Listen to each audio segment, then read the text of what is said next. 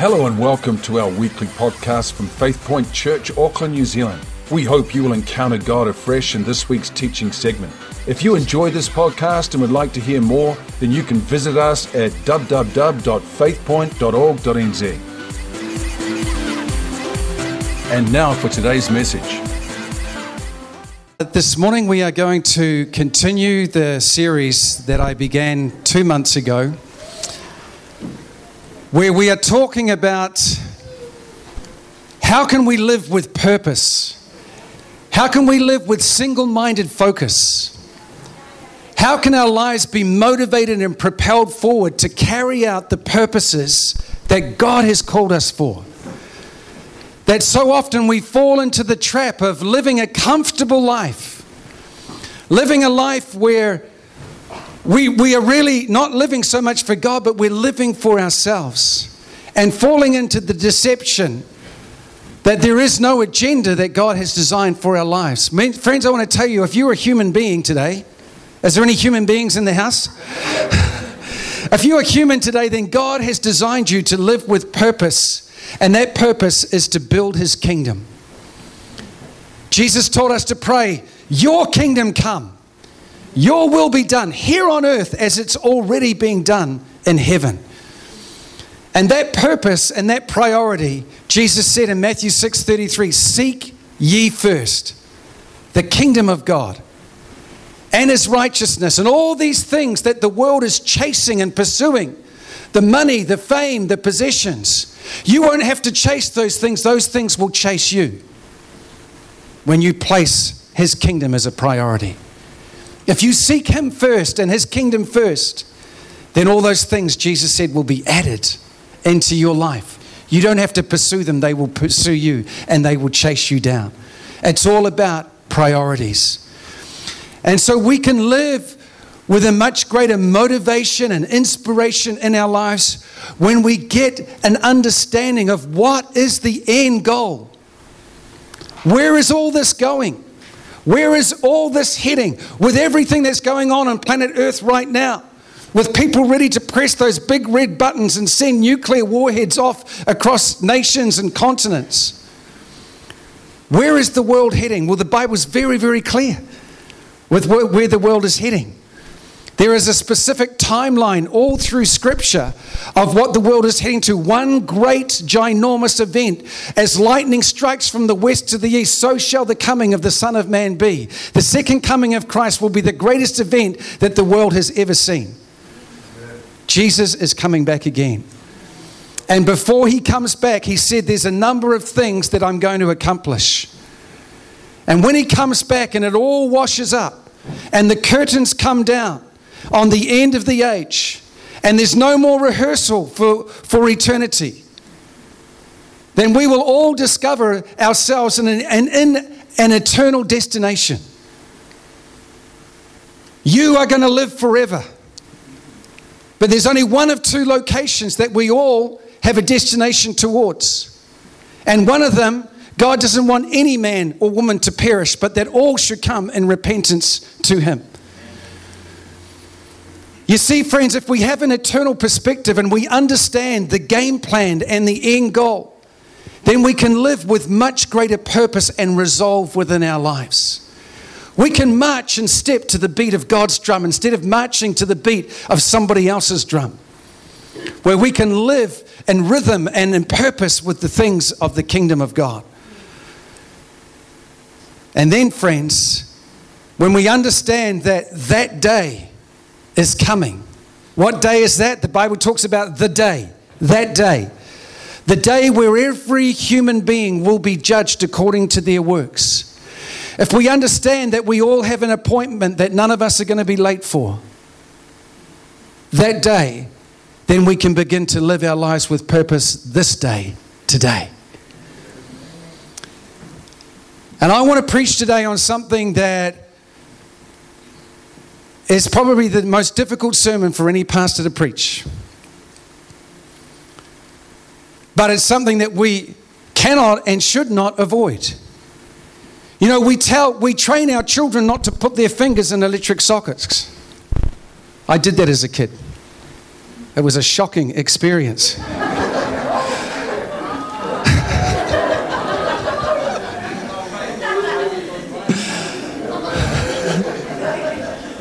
It's a Fiji joke. I woke up on the other side of the room, by the way, as my body was flung with those bolts coming out of the... But we warn them not to go near the road where fast cars are traveling up and down.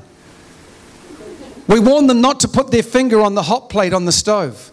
Why do we do that, friends? We do that because there are consequences for our actions. And I want to talk to you today in the next 2 installments of Living with Eternal Perspective. One of the greatest reasons why we can be and should be motivated more than any other human being is when we understand that there is a place called Hades, there is a place called hell.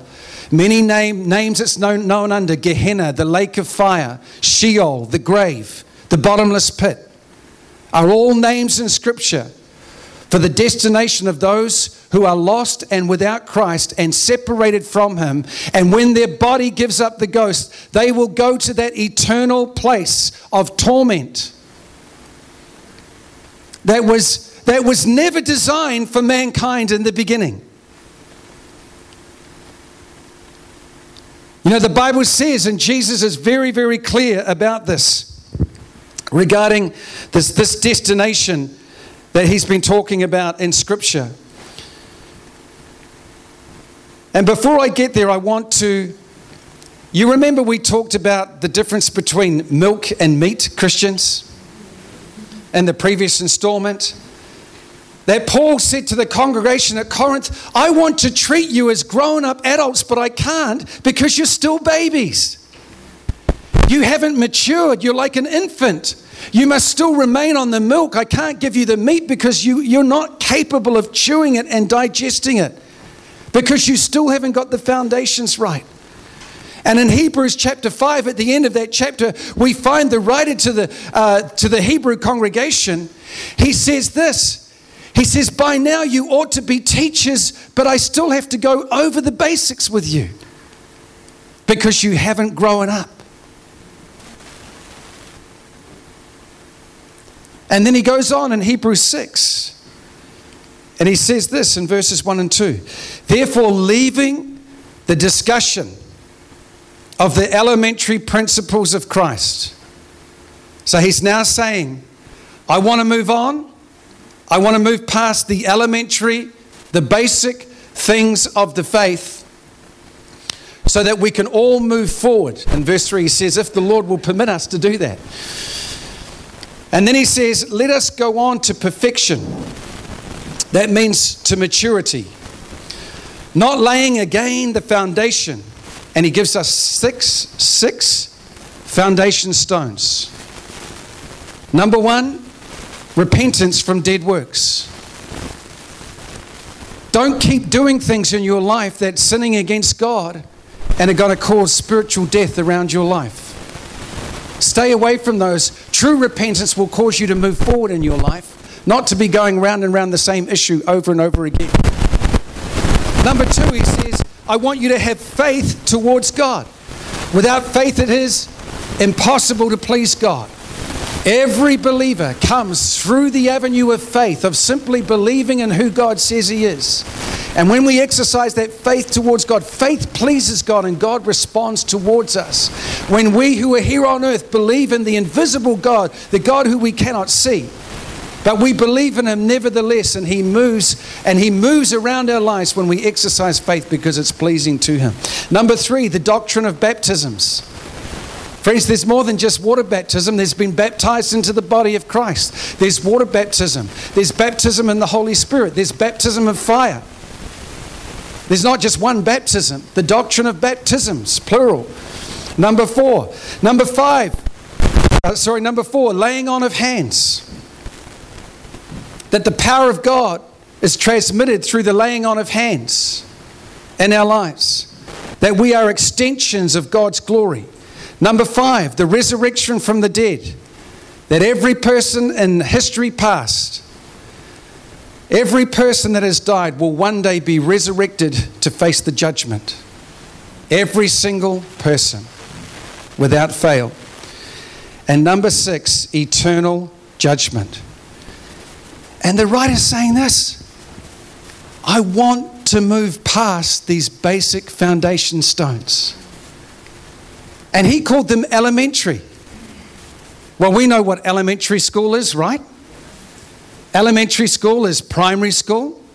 Elementary school is where you learn the elementary things, where you learn the basics, where you learn the primary things of what an education can be built upon. You learn to read, you learn to write, you learn to do maths.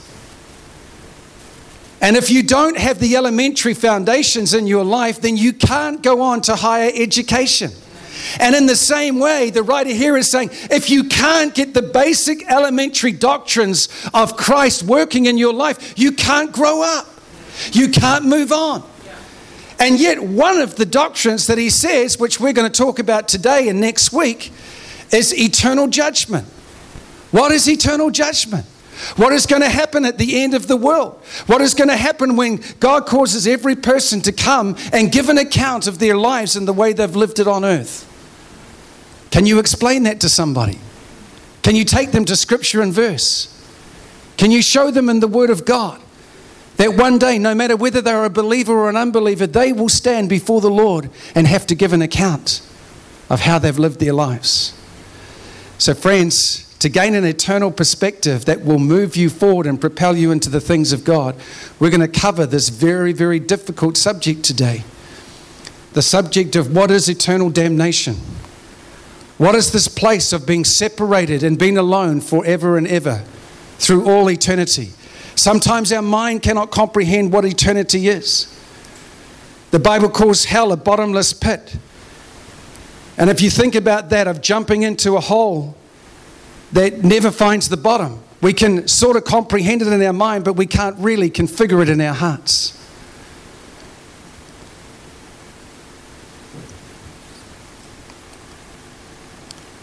People have said to me, and I understand it, I understand the logic, I understand the reasoning. How can you, as a pastor, how can you say that God is a loving God when you talk about the doctrine of hell? That human beings are going to be tormented for eternity. Well, friends, I want to tell you something. First of all, is that hell was never made for human beings. Jesus made this very clear in Matthew 25:41. Then he will say to those on the left hand, "Depart from me, you cursed, into the everlasting fire, prepared for the devil and his angels." Who are they? These are the ones that led the rebellion in heaven. And why was a lake of fire prepared for these ones? Because the Bible teaches us that there is no repentance with the devil. That the devil has made a decision. He said, "I will be like the Most High God."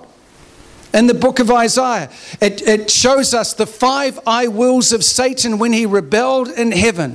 And he turned and led a rebellion against God. And he has nothing in his heart that will ever cause him to lead repentance. And all of those that followed him knew what they were doing. They made a decision and they made a choice. Friends, when you are ruling in government, there has to be consequences for evil action.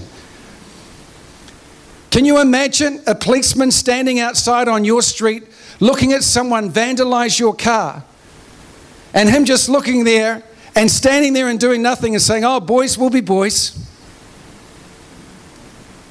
Can you imagine a society that exists with no consequences?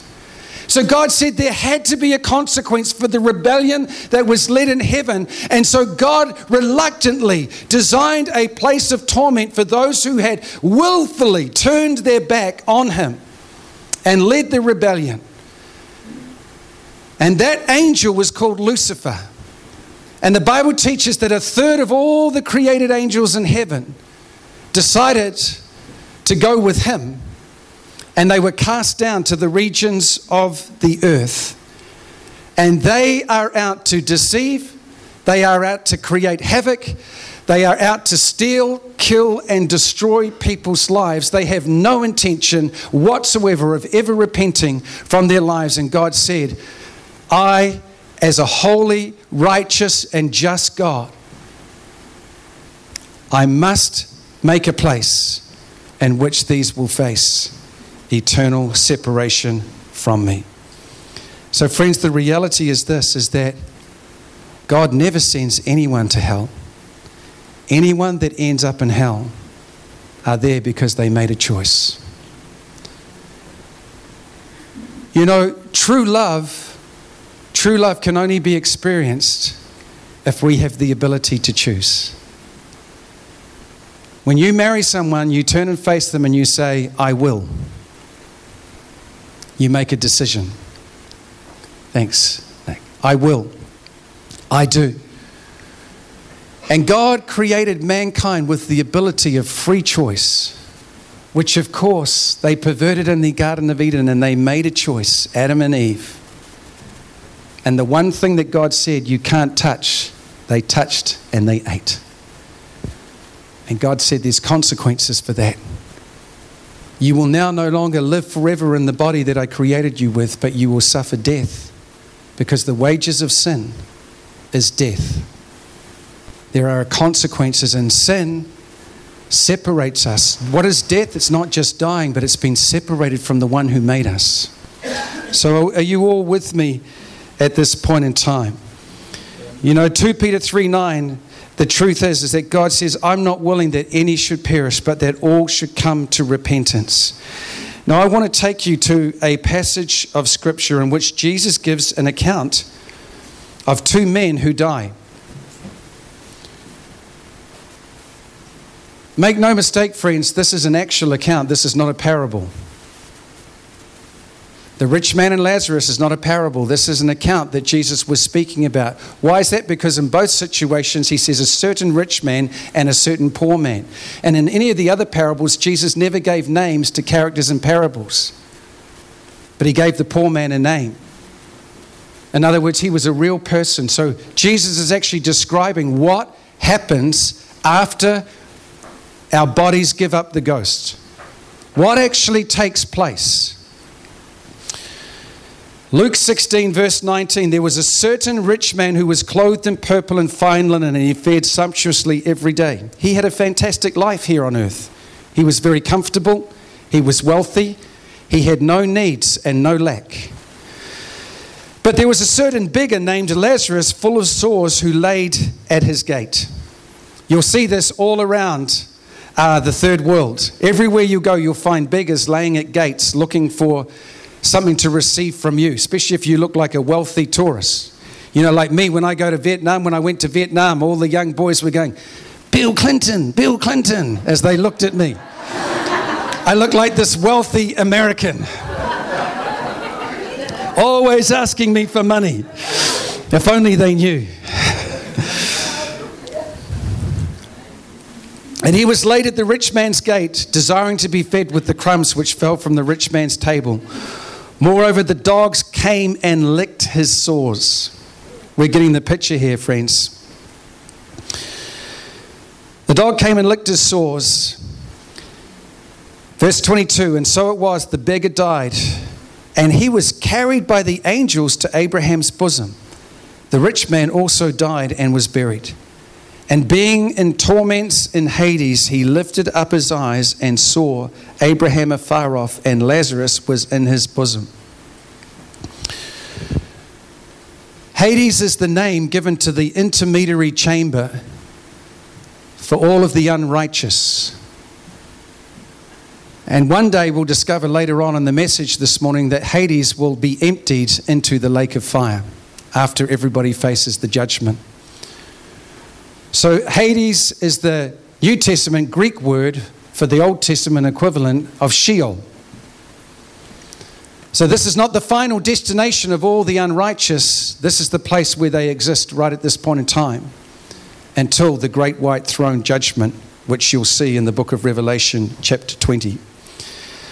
And notice the Bible says the rich man was buried. His body was buried. But notice this, that he lived on in Hades, in the afterlife, and he had all the sensations of a physical human body. Now, if I get a little bit weepy in this, you'll understand why, friends, because as I've studied the scriptures, and also as I've studied the fact that Jesus never, ever shied away from the subject. In fact, he spoke on this subject more regularly than many other subjects. And yet, why is it that we never hear hell preached about in our modern day churches? In fact, right now there's a move sweeping the New Testament church right across the world that actually says this is only figurative and symbolic, that there is no eternal damnation in the scriptures, because a loving God will never ever create a place such as this. How could you ever serve a God that would be like this? And so many are cutting out many of the portions of scripture concerning what I'm sharing with you today. But Jesus didn't. And his words are the ones that count, and his words are the ones that we listen to more than any other words. And because of time this morning, I'm only going to take you into this main passage and a few other passages to show you. But mark my words, if you read Matthew, Mark, Luke, and John, you will discover that Jesus spoke on this topic many times. Why would he do that? Because he's a loving shepherd, and loving shepherds not only look after their sheep, but they also warn their sheep of danger, and which he did. The Bible actually says in Revelations 19 verse 20 that the beast which is going to emerge in the days to come, and the false prophet who works signs and wonders in his presence, by which he deceived those who received the mark of the beast and those who worshipped his image, these two, listen to this, were cast alive into the lake of fire burning with brimstone. They never faced death. They went directly into the lake of fire. And that isn't the first time in Scripture that this is talked about. Do you remember a man called Korah who led a rebellion against Aaron and Moses because they were miffed that Moses was making all the decision for the children of Israel? And they said, why can't we make decisions for the children of Israel? And Moses just simply said to them, listen, I didn't choose this job. God chose me to lead his people. And he's given me the authority to lead. Why don't you come out and let's see who the Lord says is the leader of the people? And of course, the Bible teaches in Numbers 16, it's a horrendous chapter. If you read it, you'll understand how biblical authority truly works. That God appoints and raises up leaders. And when people try and break the lines of authority of God's appointed leaders, then they're not fighting Moses in this case, they're fighting God. And in this situation, Moses interceded again. God was going to strike the whole lot that were in rebellion against him down. And the Lord and Moses begged and said, please don't. And he said, all right, I'll get the three main troublemakers. And he said, I want you to get away from these three main troublemakers because I'm going to deal with them. And do you know how he dealt with them? The Bible says he literally opened up the earth and they dropped directly into the bottomless pit. And then he closed the ground up. This isn't some fairy story, friends. This is in the Bible. This is what took place on that journey. And you can probably imagine after that, there wasn't too much rebellion going on because people knew who was in charge around that situation. And so it seems that there is clearly people who are cast into this place called hell, this eternal place of damnation, where they are fully conscious and they're fully aware. And I want to show you three things about this place called hell. Number one, hell is a place of physical torment. Look at verse 24. Then the rich man cried and said, Father Abraham, have mercy on me and send Lazarus that he may dip the tip of his finger in water and cool my tongue, for I am tormented in this flame. Notice, friends, the Bible says he lifted up his eyes. He had the ability to see. He cried out. He had a voice. He also had a tongue that was desperate need for his thirst to be quenched. Just grab some water, dip your finger in some water and just place it on my tongue because of the torment that I'm experiencing. He had all of his physical faculties and he was aware of everything that was going on, and yet he was in torment and physical agony in this place called Hades. All he wanted was momentary relief. Jesus said in Mark 9:43, if your hand causes you to sin, cut it off. Now, he is speaking figuratively here. It is better for you to enter into life maimed rather than having two hands to go to hell into the fire that shall never be quenched. So what he's saying is, I want you to do spiritual surgery and put the sin that's alive in your bodies to death. And because if you don't deal with it, that sin could take you to hell. That's what he's saying. And then he says clearly, a fire that shall never be quenched. Listen to this. Where their worm, not worms, not the worms, but their personal worm, does not die, and the fire is not quenched. I was raised on a farm in New Zealand. We regularly had to treat sheep for maggots, which are worms that literally infest and feed on an open wound. And they gorge themselves and then they die and decompose in the ground. Jesus is saying here that every person that ends up in hell will have a personal worm that never dies, that will be feasting on that person's flesh, and that flesh will never decompose but will go on for eternity. Friends, when you read the words of Jesus and you realize the unimaginable horror that is in this place, and in your mind you're thinking of family and loved ones and friends that still have an opportunity to turn and find the truth. This is where, friends, an eternal perspective of truth and reality can spur the body of Christ on to be all and do all that we can to rescue people, to stop them from ending up in this unimaginable place called hell, where the worm, their worm, never dies and their thirst is never quenched. I went for a run when I was in Fiji, running off all the taro. And because I'm gone from running in 12 degrees to 28 degrees, I end up in my run not running as far as what I would have liked to have run. And I came back and I was just soaked in sweat. You know what I wanted? All I wanted was a drink, water. Can you imagine being in that state of mind and never being able to satisfy your thirst? Secondly, hell is a place of social torment. Verse 23, and being in torments in Hades, he lifted up his eyes and saw Abraham afar off and Lazarus in his bosom. Can you imagine being in a place like hell and you get a glimpse of how they're living in heaven?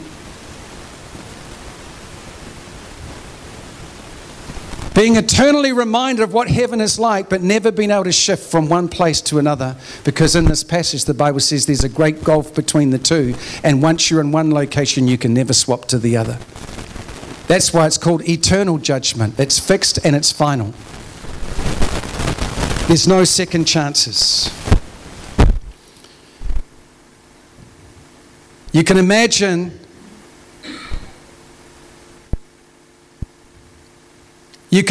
the regret.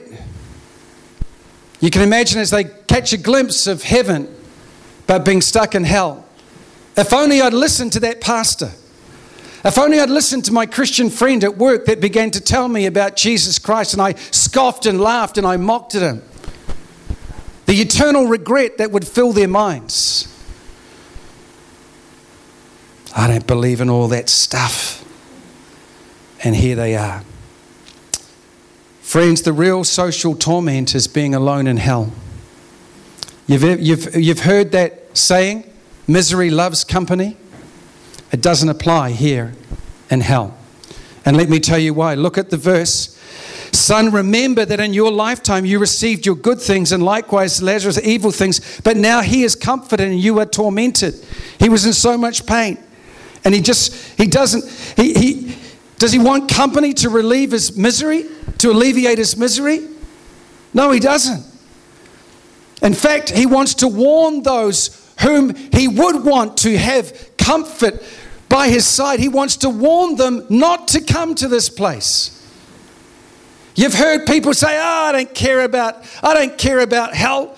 Me and my mates will be partying up in hell. We'll be having the longest party forever. Friends, I want to tell you something.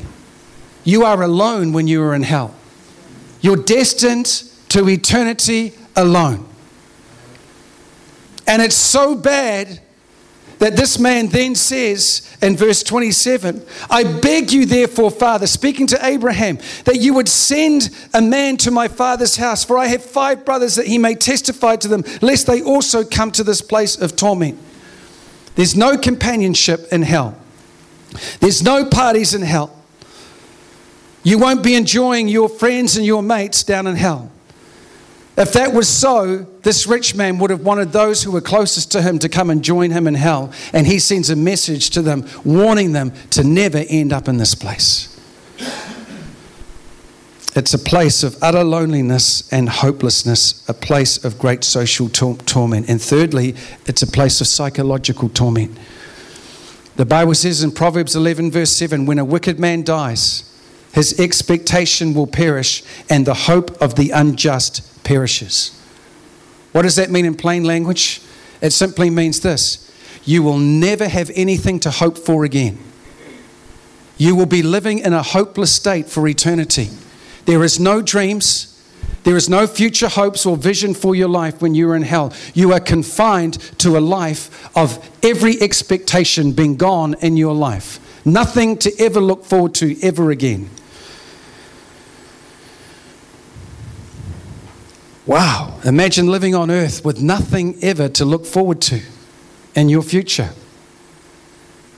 I'm sure some of you plan ahead in your working lives for that cruise or that holiday or that time that you have off. And isn't it amazing when you set the dates in your calendar, the countdown begins to happen as you begin getting closer and closer to that time off where you can get away from your responsibilities and enjoy some relaxation.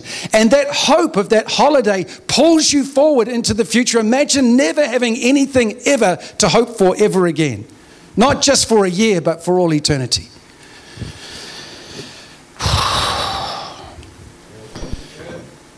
Luke 16:25, Abraham said, here's the psychological torment, friends. Son, remember. Those in hell can remember. He says, I want to remind you, rich man, that in your lifetime you received good things, but Lazarus evil things. But now he is comforted and you are tormented. To remember means that you have to have a conscious mind. Those in hell will have a conscious mind and will be able to remember, which will produce great eternal regret. I wish I had. I wish I did that. If only I had done this. Whereas those in heaven, friends, are living in the opposite state of mind, where Jeremiah 31 says this: no more shall every man teach his neighbor and every man his brother, saying, know the Lord, for they shall all know me. This is a picture of heaven. From the least of them to the greatest of them, says the Lord, for I will forgive their iniquity, and their sin I will remember no more. Whereas hell has negative memories and eternal regrets, heaven is a place of no negativity and no negative memories. For your sin I will remember no more, says the Lord. So how will all this play out, friends? There's 2 judgments that will happen at the end of the age. The first judgment is the great white throne judgment for all the unrighteous. Those who have rejected Christ, those who have lived a deceiving life, who have masqueraded as Christians but have not lived as Christians. The hypocrites will also find their place in that place of eternal damnation. And the second one, which we're going to talk about next week, which should motivate you incredibly, and I've alluded to it in this series a lot, is that once you receive Jesus Christ, everything starts all over. You have a fresh beginning. Behold, all things become new. You are a new creation. You are a brand new person. And from that day forward, you have a clean slate within your life. And from that day to the day that you die, or if Jesus comes back and you're still alive on the earth, you will be judged at the judgment seat of Christ, every Christian, every believer, not on your eternal destination, because that's been decided by the blood of Jesus. When you received Jesus Christ, every sin in your life was cancelled. Every wrong thing you've ever done, every wrong motive, every wrong attitude, every wrong action in your life has been put under the blood when you received the salvation of God. So this judgment is not on your eternal destination. This judgment is for rewards or loss of rewards. If you have lived a surrendered life, and if you've been motivated and led by the Holy Spirit as a Christian all your life, there is waiting great reward for you at the judgment seat of Christ.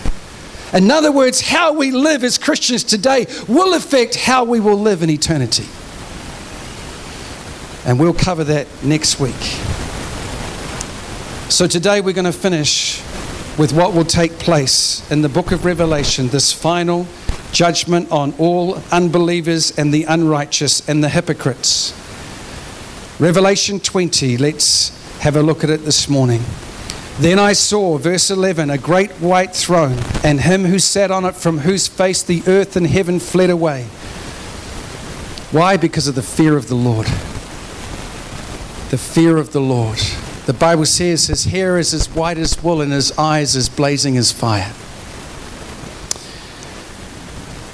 And I saw the dead, small and great. Friends, there may be many great men on the earth today that people bow down and honor. But when it comes to facing the judgment seat of God, the small and the great will be together. There will be no distinguishing between the two. Standing before God. And listen to this, books were opened. And another book was opened, which is the book of life.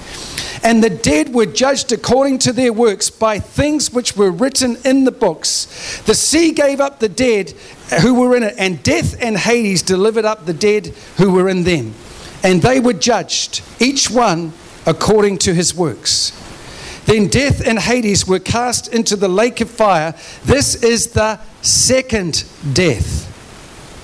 So we die once physically, and then the final judgment is called the second death.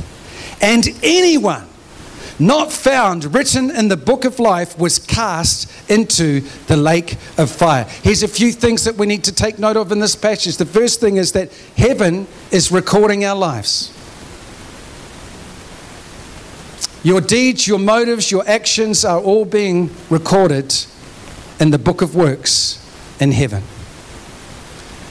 And these are what our lives will be judged upon. So for those who have not received Christ and are not walking in surrender to Jesus Christ, their deeds will be brought before them.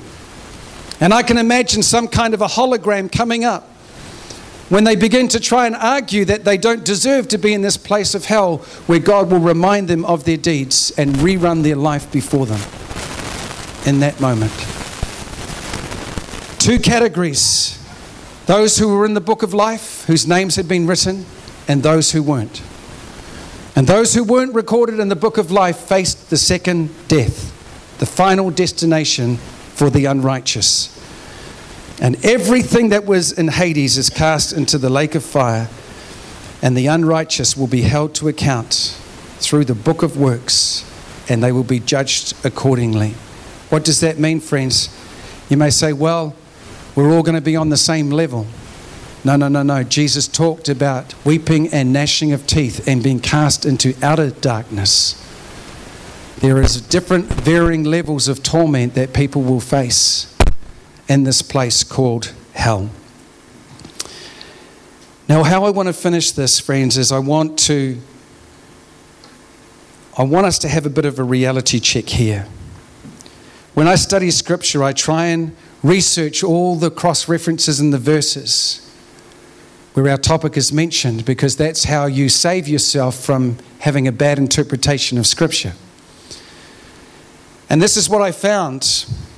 When Jesus was talking in the book of Revelation in the early chapters to the 7 churches, he named each church, he corrected them, and then he also blessed them with promises. And in Revelation 2 verse 11, I noticed something that pricked my ears up. Verse 11, he who has an ear, let him hear what the Spirit says to the churches. Listen to this. He who overcomes shall not be hurt by the second death. Huh? Why would the Lord include this phrase of the second death, which we know is only going to be accessed by those whose names are not written in the Lamb's Book of Life, but he's talking to Christians?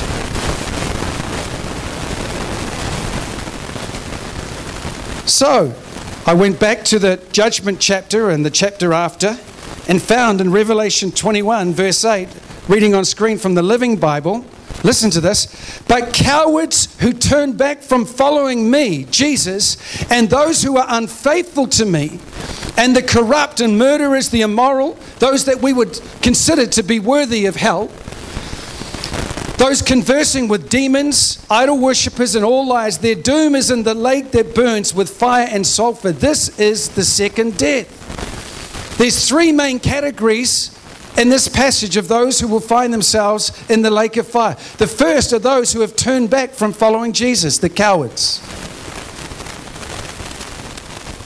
Make no mistake, friends. You better get it sorted out who your allegiance is really with in the coming days, because Christians are going to be tried all around the earth. And I've traveled for many years in behind the bamboo curtain up into Asia, where it's illegal to practice Christianity. And I've met brothers, I've met fathers and sons who have spent long terms and periods of time in dungeons and in jails.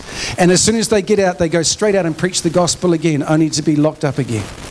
They are the heroes of the faith because they are sold out for Jesus Christ. They have made a decision that I will never turn back from following him. I will remain faithful to him to the end because of the great things the Lord has done for me.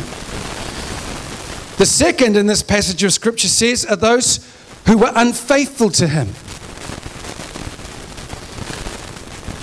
And the third, the obvious category, are sinners who have never walked with him at all. Those conversing with demons, the sexually immoral, those that we would expect to be in this place called hell. But notice 2 out of the 3 categories are those who have known the Lord. Once saved, always saved.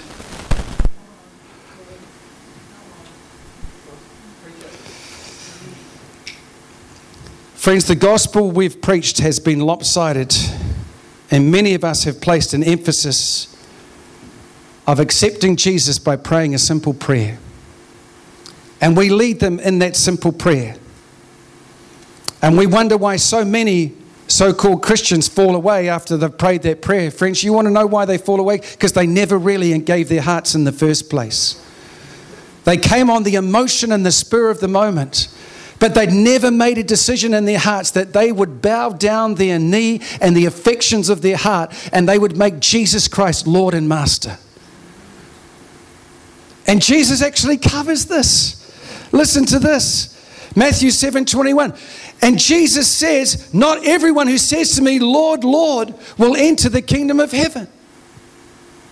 And we ask them to pray a simple prayer and call him Lord and to receive him into their lives. And Jesus warns us, not everyone who says to me, Lord, Lord, will enter the kingdom of heaven. Wow.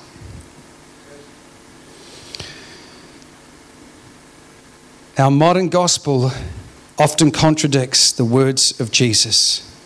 He makes it very clear, not everyone who's prayed the sinner's prayer, confessing him as Lord today, is going to heaven.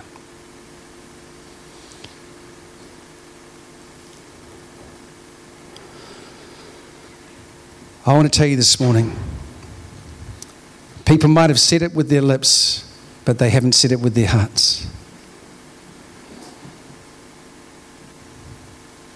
And now Jesus has just become an extra add-on, luxury, with the promise of a passport to get you into heaven. And so Jesus just becomes an extra appendage, an add-on, a luxury to try and make you feel good about your eternal destination. I want to inform you today, the King of Kings and the Lord of Lords doesn't come into anyone's life as second.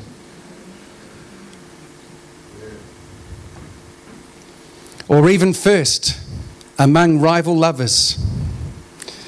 He only comes in as our complete and total King, with no person, thing, or activity vying for his place in our hearts, friends. He must be Lord. That means he's the supreme master. He's the supreme owner. It means that we no longer live our lives for ourselves anymore. What did he say? You are no longer your own. You've been bought with a price. Therefore, glorify God in your body, is what Corinthians tells us today. Think of it this morning. Would you marry someone who informed you today that you would be loyal? That you would be loyal to them along with your other lovers? But they would have the first option amongst the other lovers? And yet that's how so many of us are introducing people to Christianity. If he's not Lord, he's not Lord at all. How absurd it is to say to the King of Kings that he will accept a bride who has many lovers, but Jesus, I'll make you the first of many, but I'll hang on to these other ones as well. Our idols, our affections, our activities that God has never directed or led us into. And yet we say he is Lord. My last scripture this morning is Acts 2:31. There's some good news in the midst of all this heavy stuff this morning. I want to encourage you, church. I want to encourage you to take these scriptures. I want you to encourage you to take them into the place of prayer. I want you to encourage you to begin to think and dwell and meditate on those who are near to you who have not bowed the knee to Jesus Christ. And I want you to weep, and I want you to shed tears. And I want you to come before God, and I want you to plead on their behalf in that place of prayer and intercession. And I want you to be the best example that you can be to these people, that they can see a living reality of what a Christian, a real Christian looks like. Somebody who's not out just for themselves, but is ready to serve and honor the rest of humanity because they know the great price that Jesus Christ paid for them.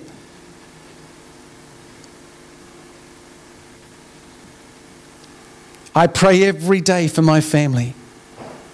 Every day. My family doesn't have a history of Christianity. I was the first person in my family in generations to come to know God. And I've had to sweat and I've had to weep. In fact, my own father came to Christ out of an encounter I had in intercession, where his face came up on a screen way before we had flat screen TVs.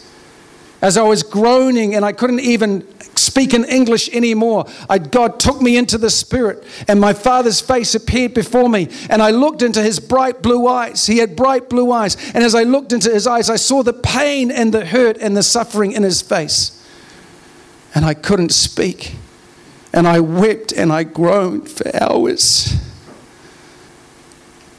And there was such a heavy burden. I was on a floor like this. And there was snot and tears all over the floor as time just went by. And I lost track of time. And just as the burden came upon me, it suddenly lifted. And as it lifted, the Holy Spirit said to me, tonight, your father will bow the knee to me. And out of that encounter, we didn't have cell phones back then. And out of this is only a year after I got saved as a new Christian. And then the next day, he rang me on the landline. You know the old phones? And I picked up the phone. He said, son, all that stuff you've been telling me about God, it's true. Last night, I gave my life and my girlfriend gave our lives to Jesus Christ at a Bill Subritsky meeting. So you see, friends, this thing is real. This thing really works. And I want to tell you something. If we really believe in the doctrine of hell, if we really believe in the words of Jesus, then there's an eternal perspective that God wants to spur and motivate your life in such a way that this place shouldn't have any spare seats. Not because we want to be somebody, not because we want to be the church on the grow, because there's people that are destined to sit in one of these empty seats today who currently does not know Jesus, and because of your witness and because of your life, they're going to come to know Him. They don't have to come and pray the prayer at church. You can lead them to Christ wherever they are. and you can bring them into a relationship with Jesus Christ. Finally today, Acts 2:31. He, foreseeing this, spoke, this is speaking of King David, spoke concerning the resurrection of Christ, that, listen to this, that his soul was not left in Hades, nor did his flesh see corruption. This Jesus God has raised up, of which we are all witnesses. Let me tell you something. Jesus went to hell for you and me. Between the cross and the resurrection, Jesus went down into Hades to taste eternal damnation for every man, woman, boy, and girl, so that they wouldn't have to go there. But the Bible says that death and corruption could not wrap their arms around our Lord and Savior, because he was without sin and he did not deserve to be there. The only sinless man, the Lamb of God without spot, wrinkle or blemish. And he paid the full price for the penalty of every person's sin. He took all of the sin of the world upon his own body, and he literally descended into Hades, and he took the keys to hell and death, and he rose again on the third day, victorious. The grave could not hold him. Death and corruption could not wrap their arms around him as he broke out of Hades and he broke out of the grave, now making a way for every person to experience eternal life. He said, whosoever believes on me shall not perish in that lake of fire, but they shall have eternal life. Could we bow our heads in prayer?